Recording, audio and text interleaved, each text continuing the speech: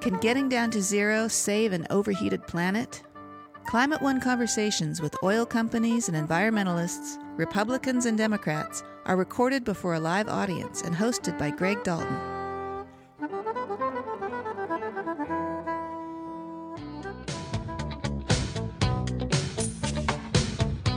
If you want to keep the Earth's temperature increase below 2 degrees, Arun Majumdar has some numbers for you. We have a budget of around 800 gigatons of CO2. We are emitting about 40 gigatons of CO2 per year, roughly, globally. So you do the math, if the emissions are flat, we have about 20 years. And after that, it has to be zero. So that's the equation we have to solve. On today's program, we'll talk about how to solve that equation. But don't worry, there won't be a test. And the only number you need to remember is zero. A zero-emissions electric grid, zero-emission transportation, zero-emission buildings, and zero waste manufacturing. Getting to zero in those 4 areas could be the climate solution. But can we get everyone working on the same page? While the problem is inherently global, the impacts are extraordinarily local. The impact here in California right now is wildfires. It will be mudslides next year probably, whereas the impact in Houston is something else, whereas the impact in the Northwest is ocean acidification. So what's it going to take? It's going to take shifting this to become a global economic crisis. Today on Climate One, Greg Dalton welcomes 3 experts to talk about getting down to zero together. Kate Gordon is a fellow at the Columbia University Center on Global Energy Policy. Hal Harvey is CEO of Energy Innovation and the author of Designing Climate Solutions, a policy guide for low-carbon energy. And Arun Majumdar is co-director of the Precourt Institute for Energy at Stanford. He was formerly at the U.S. Department of Energy, where he was founding director of the ARPA-E research program. Here's Greg Dalton. Let's begin with the elections, are fresh of mind, a lot of energy things. Hal Harvey, seemed to be a lot of the initiatives went down at the states. The voters, when asked about, energy, voted no in a lot of cases. But the candidates with carrying clean energy messages seem to do much better. So parse that for us. Well, luckily, most energy policy is set state by state in America. Roughly half the carbon in the economy runs through monopoly pipes and wires. And therefore, the utilities commissions get to decide whether those feeds are green or brown. And we had a lot of green governors elected and a lot of pledges. I think half a dozen pledges to go to 100% renewable energy on the grid by 2040, 2045, and 2050. So I would say it was a very strong Of course, election. Pledges when you're running for election, that's kind of cheap and easy, right? Well, it's getting cheaper and easier to do the right thing. That's the other great news. So solar prices have dropped 80% in the last decade. Wind is down by more than half. Offshore wind is catching up. Batteries by 80%. So it's no longer a choice. In fact, it never was a choice between doing the economical thing and doing the right thing. But now you have to consciously decide to pay more if you wish to continue to pollute. For new generation. Kate Gordon, your take on this. We did see Jared Polis in Colorado, J.B. Pritzker in Illinois, Gretchen Whitmer in Michigan, Tim Walz, Wisconsin, a lot of governors saying they want to go support Paris, go to green energy. But when voters were asked, do they want to pay more, they went, nah. Yeah, I think I'm excited about the governors. I'm from Wisconsin, so that was a really big win for me personally. I think what we saw in Washington State, for instance, where we saw a second carbon tax go down, was really less about voters not thinking this stuff is important and more about a very real urban-rural split in this country. And the thing about Washington State that people often forget because we think of Seattle as being Washington State, King County is one part of Washington State. There's a huge amount to the east of King County. And when you look at the returns on that initiative, it needed to get more than 60% in King County, and the neighboring counties it didn't make it for a variety of reasons, but it got almost 10% or less in many of the eastern counties.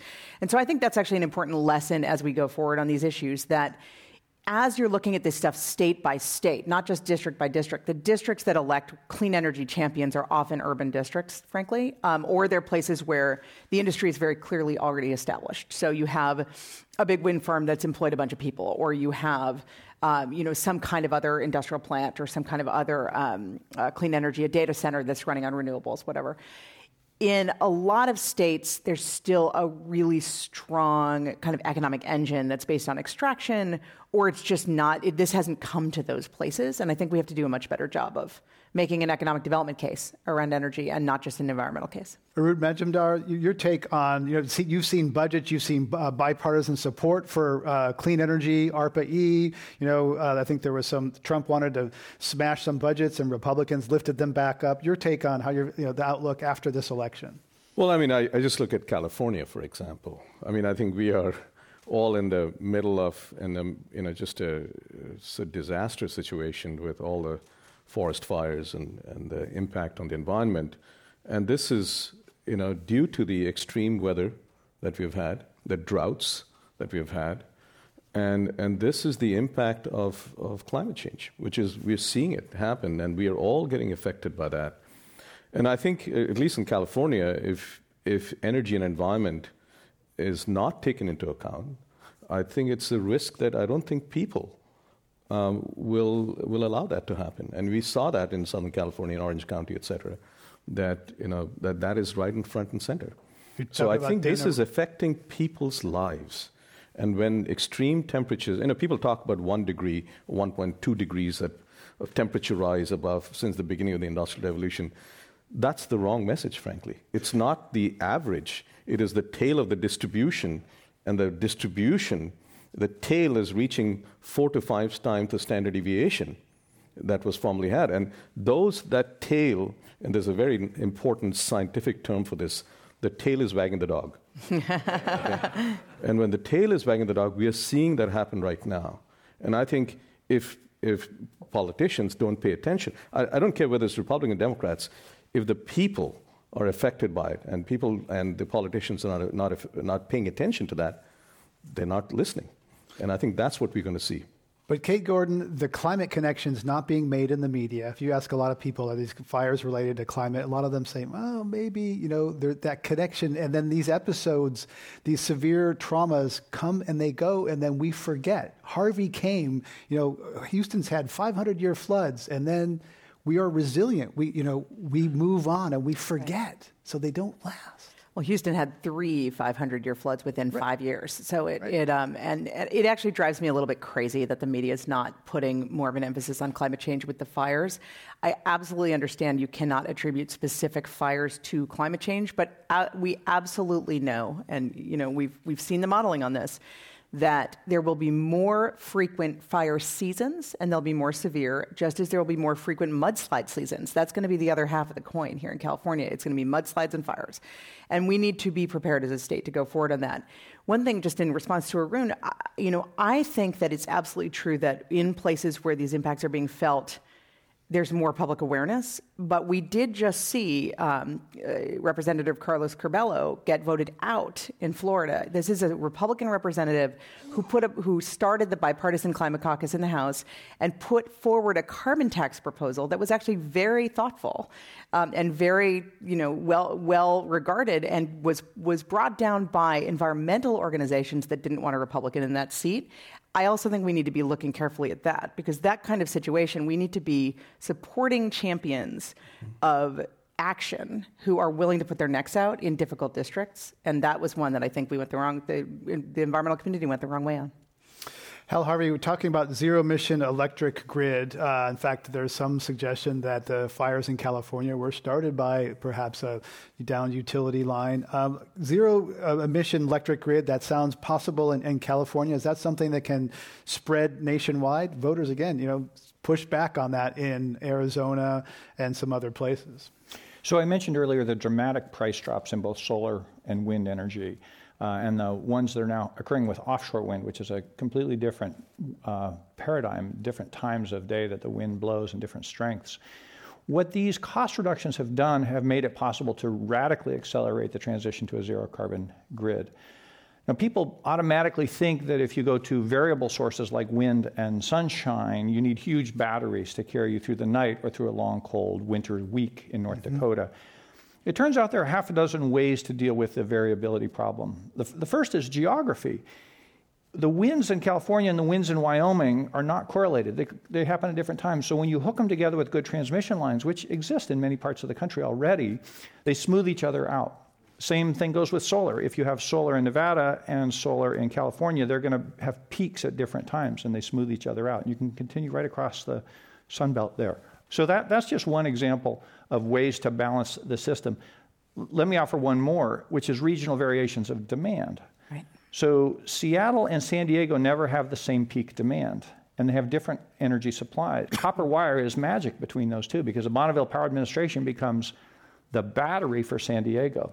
And San Diego can shoot excess energy to the data centers in the Microsoft Amazon zone when it's needed. The point here is we can move to a zero carbon grid much more quickly and at net savings than anyone thought possible even 5 or 10 years ago. And there are a number of states that are well on the way. But Kate Gordon, you spent some time in Wyoming, and they don't necessarily want their grid connected to California. So there's a lot of politics in the electrical grid that is, Texas has their own grid, thank you very much, not connected to anyone else. So the politics of the grid are fierce. It's funny. I was just in Wyoming 2 weeks ago, and I was in Idaho 2 weeks before that. And I will actually tell you, in Idaho, they do want their grid connected to California because they have an enormous amount of hydropower. It's very cheap, and they want to sell it to us. They see California as a big market full of consumers that just voted in a 100% clean energy bill that they can then supply through hydro, through potentially negative emissions from their forest sector. I mean, it's very interesting. It's sort of a turn on what you'd think, because you go to Idaho and you're from California, and I'm used to people not listening to me because I'm from California. But now all of a sudden there's this different story, which is, oh, these guys are really close to us. We have access to their market and they want our stuff. And I think that's interesting. And we may see some of that in Wyoming too. Wyoming's a little more challenging because 70% of Wyoming's state economy comes from extractive industries. It's all coal, and now coal going down, but gas going up. So they're in a little bit of a different position. They're worried about getting connected to a grid that has a 100% energy standard. But I still think there's a message out there that we could become. I think the Western grid conversation could be opened up by this idea of California really creating markets for some of this stuff. The biggest wind farm in America is being built in Wyoming today. Yeah, that's right. And they like wind a lot. So one other thing to keep in mind is 2/3 of all renewable energy built in America has been built in so-called red states. Right. So this is not an R versus D thing. A lot of it This Texas. is a smart versus not so smart thing. Yep. And Arun Majumdar, one of the things here is to talk about electrifying everything, which would then grow the grid. So tell us about the path for electric adoption, electric vehicles, basically electricity is cleaner, cheaper than kind of burning fossil fuels. So the issue about electric vehicles is really about the cost of batteries. And if you look at over the last decade, R&D in materials that goes into the batteries has brought down the cost of the batteries by a factor of 5 to 6, which no one had predicted 10 years ago. I was in the Department of Energy, we were investing, we were hoping, and it happened faster than we thought. If you look at, now it's about $150 to $200 a kilowatt hour of a battery. In the next 5 to 7 years, we anticipate, based on the innovations that are going on, again in the materials and the packaging and all that, it'll come down to $100 a kilowatt hour. What does that mean? At $100 a kilowatt hour, in the next 5 to 7 years, the electric vehicles will reach cost and range parity with gasoline cars without subsidies. And by the way, it has less moving parts, it's low maintenance, and it's got a really good acceleration. So if you want to go 0 to 60, this is great. And so if you put all that together and you look for consumer attractiveness to this, I mean, this is amazing. Why wouldn't you do that, right? So right now, and this is about, we're talking about the United States, most of the EV adoption is going on in China. And India is planning to do the same because they are importers of oil. This is national security. And so if you look at the EV adoption, I think we're going to see, we're in this early stage of this S-curve, and this is going to go steep like this. The challenge, and this comes back to the grid, is can we, if you have, we have California with about 5% penetration of EVs. At 50% penetration of EVs, it'll be like going to the airport and trying to look for a charging place for your phone. And that's what we don't want to get into. It could introduce volatility on the demand side of the grid, and you have volatility on the supply side as well because of renewables. And the question that we all have to kind of address, both with technology and policy, et cetera, how can we connect the two in ways that can even out the fluctuation and actually make it more stable and more affordable in the future? And that's a challenge that we all have to face. There's another powered element to that, Hal Harvey, which is the oil companies and the electric utilities are now competing with each other. They're now swimming in each other's lanes. The electric utility industry, as you say, is largely state, more local. The oil industry is very centralized. How is the power dynamics changing as these big industries now kind of are looking at each other's lunch? Well, one of the reasons that carbon tax went down in Washington is because the oil companies spent mightily to defeat it. What's beginning to happen as we turn the grid to zero carbon electricity and then electrify everything is the utilities come on side on environmental issues. The Southern Company, which is one of the grand old monopolies covering five or six states in the Deep South, has said publicly, we'll put all the solar in you want as long as we get to own it, right? PG&E, Southern California, Edison, San Diego Gas and Electric, California utilities have done heroic work on renewables and on EV charging.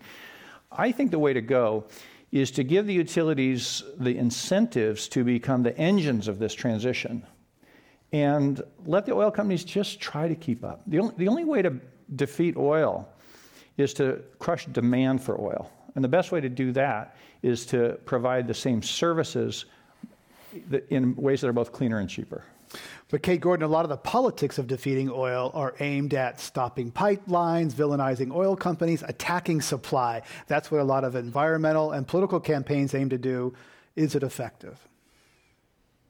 I mean, oil is complicated because it's a global commodity with very global price fluctuations. So we love to talk about oil as if it's some local thing where, you know, one of the big things that happened in Washington was all of this advertising saying gas taxes would go up, and you got all these rural commuters who have to go an hour and a half to get to the hospital getting worried about gas taxes. That was the conversation. We've seen it here in California. In fact, that gas taxes don't go up materially because of local policy, even local tax policy. They go up materially because of disruptions in supply, including, by the way, Hurricane Harvey, which disrupted supply. Katrina disrupted supply. So it's challenging because it's a very global conversation, but you can use it, manipulate it locally. I think, therefore, local battles against oil don't do that much to disrupt the global supply chain. They're important because they build a base of environmental activists. They're important because it's a target that's easy to go against. I think there have been some really effective campaigns. The divestment campaign actually has been really interesting because it didn't actually lead to a whole bunch of divestment from oil, but it led to a lot of really important conversation about reinvestment in other things and about portfolio diversification and about volatility and all kinds of stuff. That's been really important. So I think it's hard to say the pipeline fight changed the whole dynamic because there's rerouting and there's global supply just changes all the time. But it is important for the movement. So those are sort of two different metrics. One quick thing on Hal's point, though, just on oil. I mean, we use oil for all kinds of stuff that's not electricity, right? So I'm just interested in your perspective on plastics and on some of these very difficult to electrify parts of the economy, steel, concrete, and that's more coal. But how do you look at that stuff? Well, much of that is actually natural gas more than oil these days because it's a simpler molecule and easier to manipulate. There are some sectors that are going to be tough to decarbonize. Fertilizer, plastics you mentioned, certain kinds of chemistry. And the way you get after them is you start now with really serious R&D instead of the kind of modest sums that we have in America so far. But if you dissect natural gas, about a third of it goes into industry, a third into home heating, and a third into electricity. The electricity one's pretty straightforward. Home heating, we moved to zero net energy buildings. Right. And then industry, it's going to be tougher. Let's ask you, Arun, about buildings. You've written a lot about buildings, even testified before Congress about net zero energy buildings. There are some rules on that. Santa Monica wants to have net zero buildings. You know, is that really, you know, how hard is that? Is it low-hanging fruit to get to net zero energy, commercial and residential buildings? Well, Hal is really the expert in this, but let me just say, I think zero net energy buildings, I think there's a lot of R&D that has gone into it. It's the question really is zero net energy, and if you could make it zero net cost, then it'll scale. And that's the difficult part. In the building side, in the energy efficiency side, there are some market failures, which is why we have had some very successful, and Hal has written about this in his book, on applying standards, codes and standards. Mm-hmm. And if you look at the trajectory of, for example, the classic refrigerator standards, and there are many other standards, appliance standards, they have had a huge impact. And by the way, standards are sort of the bottom line, right? There are Energy Star, and they ought to be Energy Superstars as well to make it really, really efficient.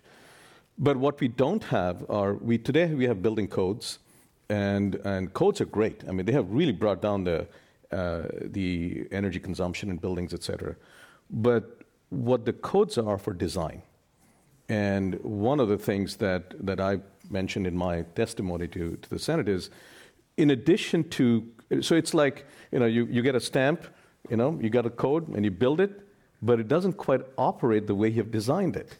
Okay, so there are some LEED rated buildings, and we are all very proud of our LEED rated buildings. But if you actually look at the data on how these LEED rating buildings actually operate, there is no correlation with the rating, whether it's gold or platinum and all. There's no correlation. And so I think we really need to look at some kind of a standard based on actual measured performance. And once you do that, and unless you measure, you'll never know where the problem really is.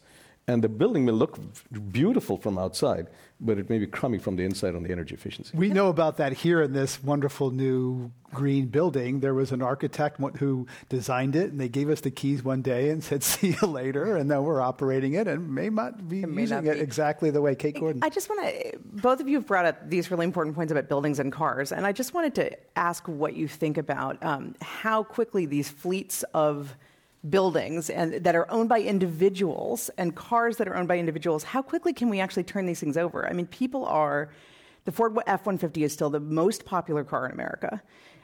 People are holding onto their cars longer now than they did before the recession. New houses have great standards, but what about existing houses? We know retrofit policy does not have great uptake. So how do we deal with all this capital stock that's out there that needs to be transitioned? So on the vehicle side, there's a natural capital stock turnover, and it's about 14 years for a car, about 1 million to 1.5 million miles for a heavy-duty truck. People aren't always buying new cars after 14 years. They're buying off Craigslist. They're buying used cars. No, but that's the average life of a car. Right. But they're not. That's taken the 2 or 3 owners that it might have.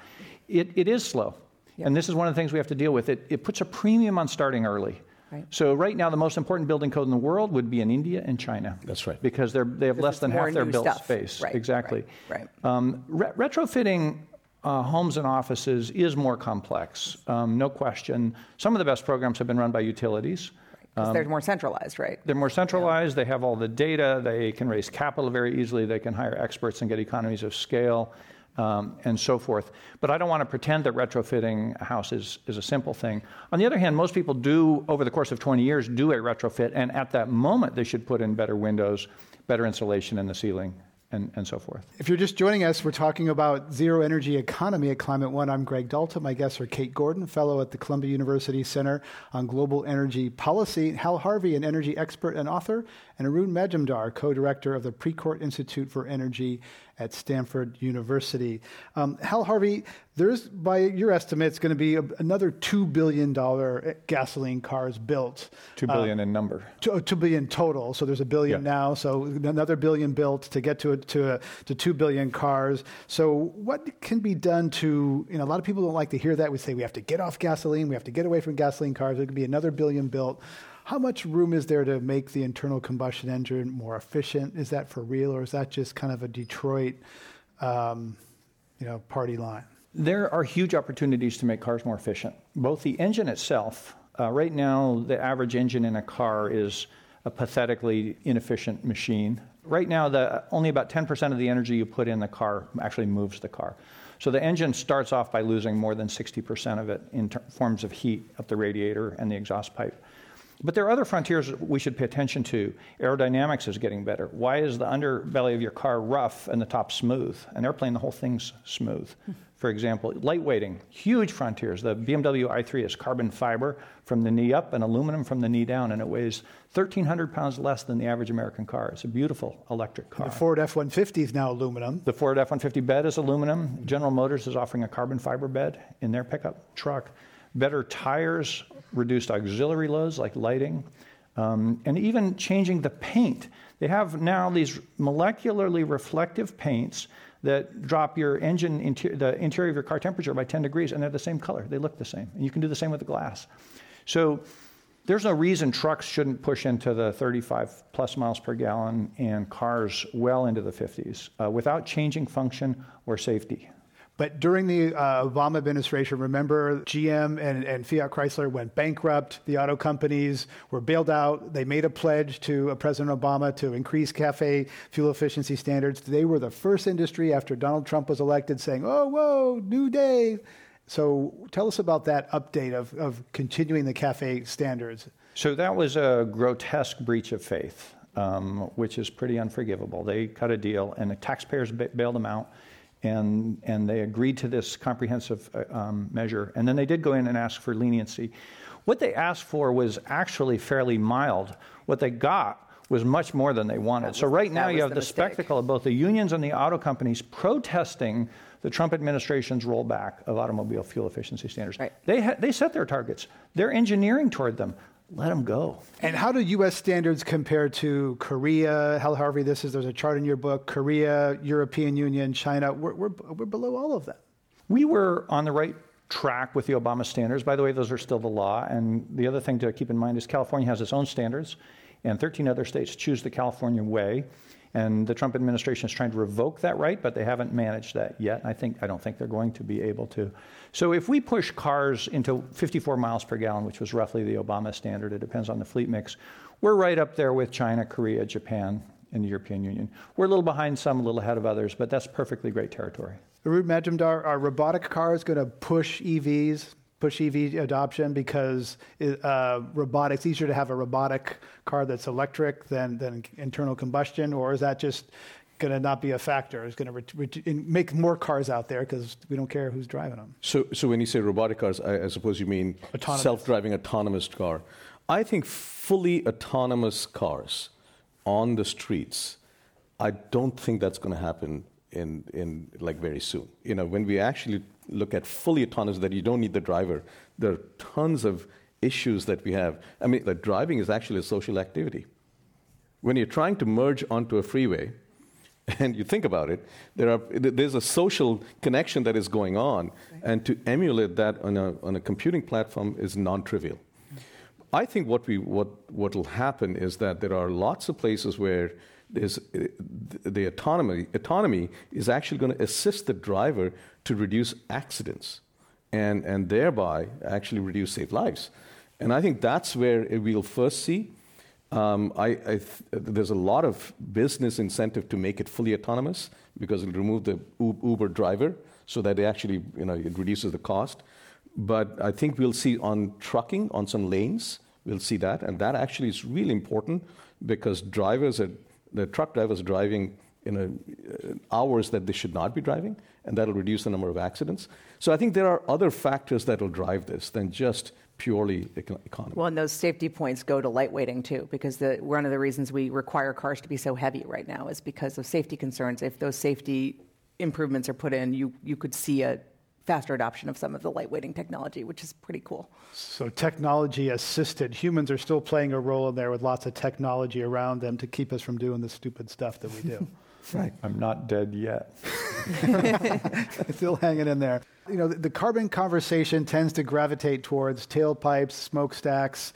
Arun Majumdar, I want to talk about land use, agriculture, deforestation, which often doesn't quite get the attention it deserves in the climate conversation. Your thoughts there on that being maybe, a fifth zero? I think so. I mean, if you really look at the climate equation, energy and climate equation, I call it the simultaneous equation you've got to solve. And that is, we are at 1.2 or 3 degrees above global average temperature rise. if you want to keep the temperatures below 2 degrees, because the tail of that 2 degrees is really bad, we have a budget of around 800 gigatons of CO2, roughly 800 to 1,000, that's the debate, but it's in that range. We are emitting about 40 gigatons of CO2 per year, roughly, globally. So you do the math, if the emissions are flat, we have about 20 years. And after that, it has to be zero, okay? So that's the equation we have to solve. Now, given the economic growth that we are seeing in China, India, and other parts of the world, we can't tell them not to grow because it's prosperity, et cetera. And they're trying, China is trying. India is trying to do that as well with renewables, et cetera. But the construction of steel and concrete are such that if they want to grow, there will be emissions. And so the question is, what else? What's plan B? And the plan B has to be some level of negative emissions. I think if you look at all the predictions, all the projections and calculations by IPCC, and if you want to keep it below 2 degrees, you've got to have negative emissions. So what's their negative emissions? What does negative emissions? If you look at the Keeling curve, that is the CO2 going up and down, why does it go up and down? It's because of photosynthesis. That brings us back to agriculture, forestry, reforestation, afforestation, et cetera. And we got to figure this out, that how do we take that one lever that we have and use that to induce negative emissions? And just to jump in there, in the spring, there's lots of foliage that then sucks carbon out. In the fall, it falls off. The carbon goes back in. That's the right. Fluctuation. Because in the northern hemisphere, we have more land and plants than in the southern hemisphere. That's why I see this oscillation. Now, on the other end, so that's what we desire. That's what we want to see. We want the plants to suck out the CO2 from the atmosphere and put it deep in the ground because most of it goes back, and we don't know how to do that yet. But on the other hand, if you look at food and agriculture itself, and consider that if that sector were a country, the CO2 emissions from that would be next to China, US, and then food and agriculture. That's where we are. And so I think we are on the wrong end right now. We got to turn that around and see how we could use that to induce negative emissions, keep it down in the ground. And that's where the R&D and the policy, all of that should be going as well. Hal Harvey, your thoughts that there's been too much focus on metal and pipes and not enough on nature, using soil, agriculture to try to put carbon back in the ground that we've taken out of the ground, burned it, and put it in the air. Well, certainly the first thing we should do is stop deforestation altogether and look at realms where we can do afforestation and let nature do what nature does best. Nature fixes carbon in the soil and, of course, in the biomass itself. I'm a little nervous about large-scale plantations to be used for either biofuels or to be burned and then have the carbon sequestered, even though it makes you carbon negative, but because it would require very large alterations of the landscape with who knows what ecological issues, and it puts food and fuel in competition with each other. And when rich people's fuel is in competition with poor people's food, we know what's going to happen. It's not going to be pretty. So I guess the way the way to think about this is because we have a very limited carbon budget, it's staggeringly small compared to business as usual. We need to look at the options that take the biggest hunks out of it the fastest. So it's all about scale and speed. There will be stuff we have to do 30 years from now to clean it up, to finish the job. But you don't have the luxury of doing the last 5% unless you've done the first 95%. So we need to go after speed and scale, and that requires tackling the four big energy sectors. Kate Gordon? Yeah, I absolutely think that's right to go after those four big sectors, but we know from the latest Intergovernmental Panel on Climate Change report that just came out about how to get to 1.5 degrees, which is what the island nations believe we need to do, so they're not underwater. We need to start thinking about carbon removal now. We can't wait for the second half of the century to start doing the research and development and getting this to scale and figuring out the technology and stopping deforestation because these things have got to be part of the current solution. And I would just go beyond the land side and say I'm really interested in some of the more engineered solutions. They are still pipes and industry, but it's interesting things like how do you do direct air capture to get carbon directly out of the atmosphere and then sequester it? There's something called enhanced weatherization or mineralization, where you take a natural process where certain types of rock bind to carbon already, and you basically crush the rock so that there's more surface area, so more carbon binds to it, and you spread it over a larger area.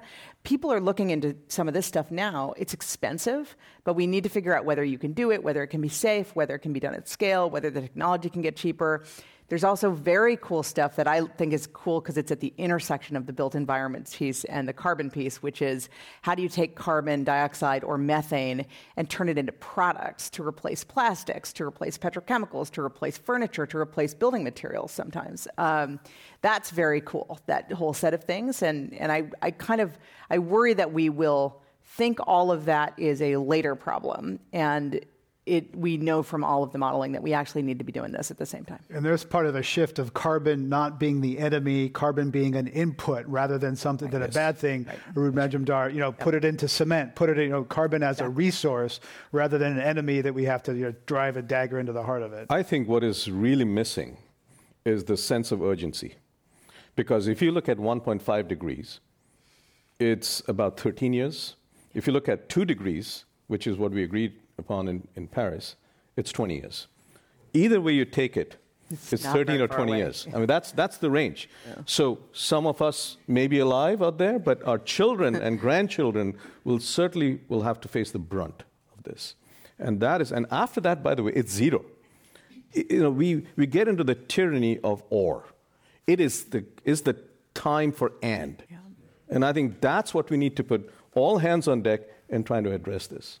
There's a focus often, Kate Gordon, on voluntary virtuous action. What can an individual do? Because people feel frustrated that policy is elusive and it's slow. So is there a role for voluntary virtuous? Is that necessary and insufficient? What's the role? I mean, of course there's a role. I mean, we are, just to echo, we're in a period of and. So everything matters, right? It matters if it's at the scale of me as an individual, you as an individual. It matters if it's about you replacing your boiler in your company. It matters if it's about you controlling an entire supply chain. All of these things are really, really important. I struggle with this all the time because 3 of the biggest things one can do as an individual to reduce carbon impact are stop flying, don't eat meat, and don't have children. And those are all hard. Those are hard things to ask people to do. I will say that the more and more I have these conversations about the food piece of this, the more I'm moving toward the not eating meat. And it's one thing that is doable. But I know this is frustrating to people. I also think that you can vote, obviously. That's a huge thing you can do to influence this conversation.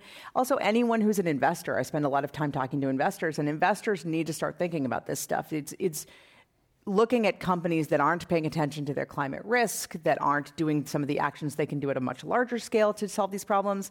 We all should be voting with our feet and voting with our wallets and doing more because it isn't useless to do more. Can I be the skunk at the garden party? Please, skunk it up.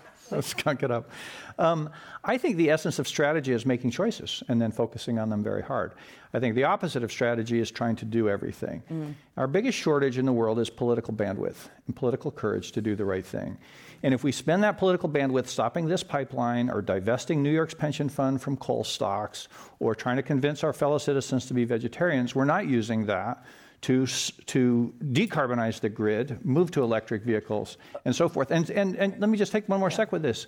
So there's this crowds of people at 350.org who have been all activated, and none of them, but very few of them are actually working on the things where the zeros are. And so we lose. It's very hard for individuals to work on policy. It's very far away from most people. It is not within people's day-to-day lives. Isn't that what an election is? In a non-direct, in an indirect way. I think there is still I really think there's value in mobilizing the base, energizing the base. I think there's value in keeping people involved because they then are advocates. We got to point them in the right direction. I think that people have an easier time fighting a thing they can see or that's affecting them directly, or arguing about a tangible object like a pipeline. It is just easier to do that. What I like are the times when those actions, and I'll bring up divestment again because it's striking to me. I was one of those people on the divestment movement who said, if you actually look at the numbers, this isn't going to work. And it's not going to make that big of a difference because of all of the state-owned oil and gas in the world and all of the decisions that are not made by investors. It turned out that the divestment movement actually made a really big difference in a different way, in that it led to a bunch of universities having a very serious conversation with their investment teams, which they would not have had otherwise, and a bunch of endowments doing the same thing, and actual company behavior shifts because of shareholder actions. That was important and big. It wasn't what they meant to do, but it was an important outcome. Can you name any oil wells or coal mines that were shut down because of lack of capital? Not lack of return, but that's my point, is that it didn't have the impact that it was designed to have, but it had a broader impact in a bunch of different sectors.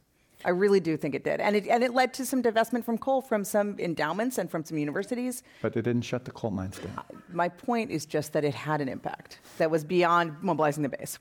Let me just echo what Hal just said. We have a gigaton scale problem. Okay? It's not a megaton. It's a gigaton. We emit 40 gigatons. Hard to get a head around what that means. It's a lot. It's a huge amount. Big. It's big. And we need gigaton scale solutions. If we focus on things that even at its best can do a few megatons, a few hundred megatons, it ain't going to cut it. And I think we should look for solutions that can scale. Scale is everything, both in volume and mass at the gigaton, and also be cost effective. Because if the economics doesn't work, it just ain't going to cut it. So I think that's the challenge that we have. What are those solutions? In fact, we wrote a report. I was in Ernie Moniz, the former Secretary of Energy Advisory Board, and he asked the question, what do we need to do? And he gave us only 6 months to write this report. We did it. And what we basically said is that if you're looking for gigaton scale solutions, and he asked, how many industries are there today at the gigaton scale? There are only 6. It's oil, gas, coal, steel, concrete, agriculture. Yeah. Okay? So we have to convince them to be part of the solution as opposed to being part of the problem. And I think that's why we need to engage with them and make them realize that this is a historic opportunity for them to be the stewards of this earth, not just the stewards of the shareholders. In fact, they have shareholder pressure to turn that way right now. We're talking about low-carbon economy at Climate One with Kate Gordon, fellow at the Columbia University Center on Global Energy Policy, and Hal Harvey, energy expert and author, and Arun Majumdar, co-director of the Precourt Institute for Energy at Stanford. I'm Greg Dalton. Let's go to our audience questions. Welcome to Climate One.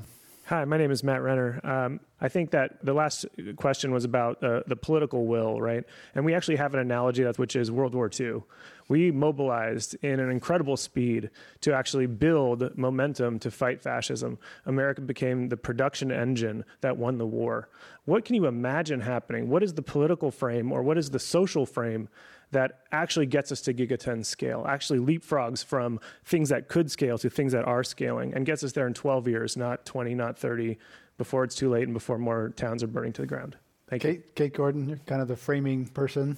It's a really hard question. I think the thing that I struggle with a lot working on this issue, as I've done for 20 years on climate change, is that while the problem is inherently global, the impacts are extraordinarily local. Right. The impact here in California right now is wildfires. It will be mudslides next year probably. Whereas the impact in Houston is something else. Whereas the impact in the Northwest is ocean acidification. Whereas the impact, so it's very, very local. The timescales are different. It's not all hitting everyone at the same time. And there's no global governance mechanism other than the UN, which is flawed for this, to solve it. I think G20. So G20, I would like to see the whole thing shift over to be an economic issue and not in sort of the bucket it's still mostly in, which is sort of environmental negotiations. If we could shift this over to be the focus of G20, the World Economic Forum already in its 2018 Global Risk Report highlighted environmental risks, climate impacts, and the transition risk and litigation risk from climate change as some of the biggest global risks that we're facing. I think that's a start at sort of moving it. So what's it going to take? It's going to take shifting this to become a global economic crisis that builds on all of the local impacts and builds them up into something shared. I think that there's some hope We've sort of created a situation in which China has turned to Europe as a new natural ally in the climate fight. That's actually not necessarily a bad thing in terms of creating momentum, creating markets, and moving some mind share toward this. Do I think it's going to happen in 12 years? It's really, really tough because not only do you have local impacts, but you have local political actors who are reelected all the time. As we know, we just set ourselves back in this country. We set ourselves back during the Reagan era in this country. We continually, Australia was a leader, and then it wasn't. UK was a leader, and then it wasn't. It's extremely challenging. But I think if we can make this into something, to me, it's a macroeconomic issue like globalization and like automation. This is coming. We need to deal with it. It's something we all need to get behind, whether we're in the private sector or the public sector, and it's a large fight. I think that's where we need to go. Harvey? Just 2 words of hope. The first one is millennials. I think there's an opportunity with the next generation. They're not voting in, if they voted in the numbers they should, we'd have this one licked. So that's an issue. The other scaling machine that beats all scaling machines, I suppose, is China, right? And the Chinese government takes science seriously, and they're seriously battling climate change, but they are also building coal-fired power plants. So it's a race of good and evil, and evil has a big head start, and good is accelerating faster. But we don't know how that one's going to come out. But it is amazing, the transformations already. Let's go to our next question. Welcome to Climate One. Thank you. My name is Singi Yu from Alameda. I have been this growing concern that we may actually have less time than we think we do because the carbon accounting has been wrong, certainly with municipalities. The carbon markets have gotten the carbon accounting wrong. And I'm wondering if there's a realization in other areas as well about this. Just really briefly on this, I will say that politics plays a role too. One of the biggest concerns that I have right now is that the new Brazil president who's just combined in the economic and agriculture departments, will deforest a huge amount of the Amazon. That would change the carbon budget if that happened, and that would be a political decision that would have huge implications. So I think we can't control it necessarily. That's one important point. Just on the political side, I won't get into the accounting side, and one of you guys might want to. So I'll tell you where the where the risk is. I mean, I completely agree with the person who asked the question. So if the permafrost starts warming, it is warming. There are organisms out there called methanogens. They eat the carbon in that soil, and they generate methane. When that methane goes up in the atmosphere, that has a global warming potential anywhere from 30 to 60 times that of CO2. And that is a positive feedback that we have not accounted for in our climate models. Okay? So just to give you I don't want to scare, it is scary, sorry to say this, because if that happens, if that's a tipping point that we reach, it is irreversible. I think, frankly, there are many aspects of this, and if someone asked me about 2 degrees, I think 1.5 is already baked in, because most of the heat is being absorbed in the oceans. Okay, and we are creating a new ocean in the Arctic right now, and the Antarctic is melting. So this is all real, and I think that tipping point, I don't know when, no one knows when we're going to reach that. Which is why it's not in the models usually. It's not in the models. Because it's and that's a positive feedback tipping point. The Stone Age did not come to an end because of lack of stones. I think the fossil fuel age will not come to an end because of lack of fossil fuels. We have to come up with new solutions, exactly what was said earlier. And that's what we should be looking for. We've been talking about zero-emission solutions here at Climate One. Greg Dalton's guests were Arun Majumdar, co-director at the Precourt Institute for Energy at Stanford, Kate Gordon of the Columbia Center on Global Energy Policy, and Hal Harvey, CEO of Energy Innovation. His new book is Designing Climate Solutions, a policy guide for low-carbon energy. To hear all our Climate One conversations, subscribe to our podcast at our website, climateone.org, where you'll also find photos, video clips, and more. And join us next time for another conversation about America's energy, economy, and environment. Climate One is a special project of the Commonwealth Club of California. Kelly Pennington and Sarah Catherine Coxon run our audience engagement. Tyler Reed is our producer. The audio engineers are Mark Kirshner and Justin Norton. Annie Chelsea and Devin Strolovich edit the show. I'm Greg Dalton, the executive producer and host. The Commonwealth Club CEO is Dr. Gloria Duffy. Climate One is produced in association with KQED Public Radio.